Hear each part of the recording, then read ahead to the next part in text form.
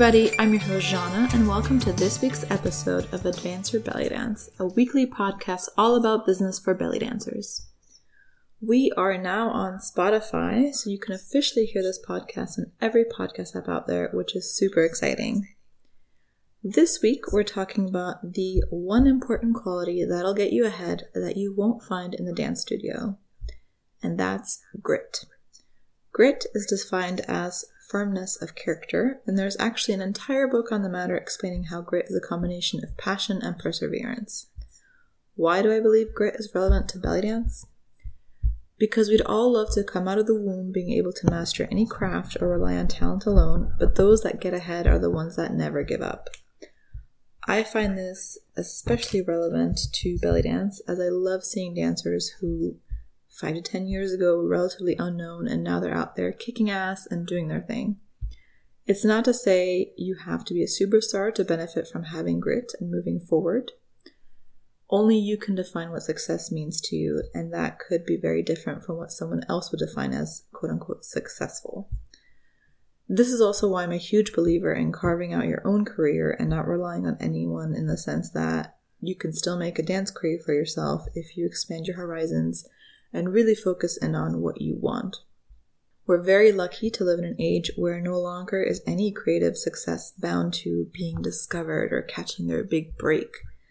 And I personally love seeing this in every field, and not just dance, but also in comedy, writing, photography, art, etc. I love seeing people's progress and seeing how hard they work to get to where they are now. And I know a huge part of that is only possible because they have persevered and essentially bet on themselves when maybe others didn't. So how does one get grit? In the book written by Angela Duckworth, there are 4 key components behind developing grit that ultimately help you succeed more than relying on talent alone. Number 1, interest. It's having a love for what you do. Number 2, practice. Focusing and striving towards improvement. Number 3, purpose. Believing your work matters on a larger scale. And number 4, hope. Believing you can overcome any bumps in the road and keep going.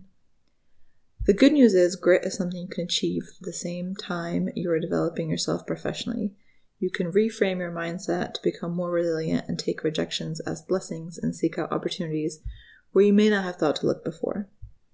I encourage you to take a look at how much grit you have and how you could work on it to help you reach your dance goals.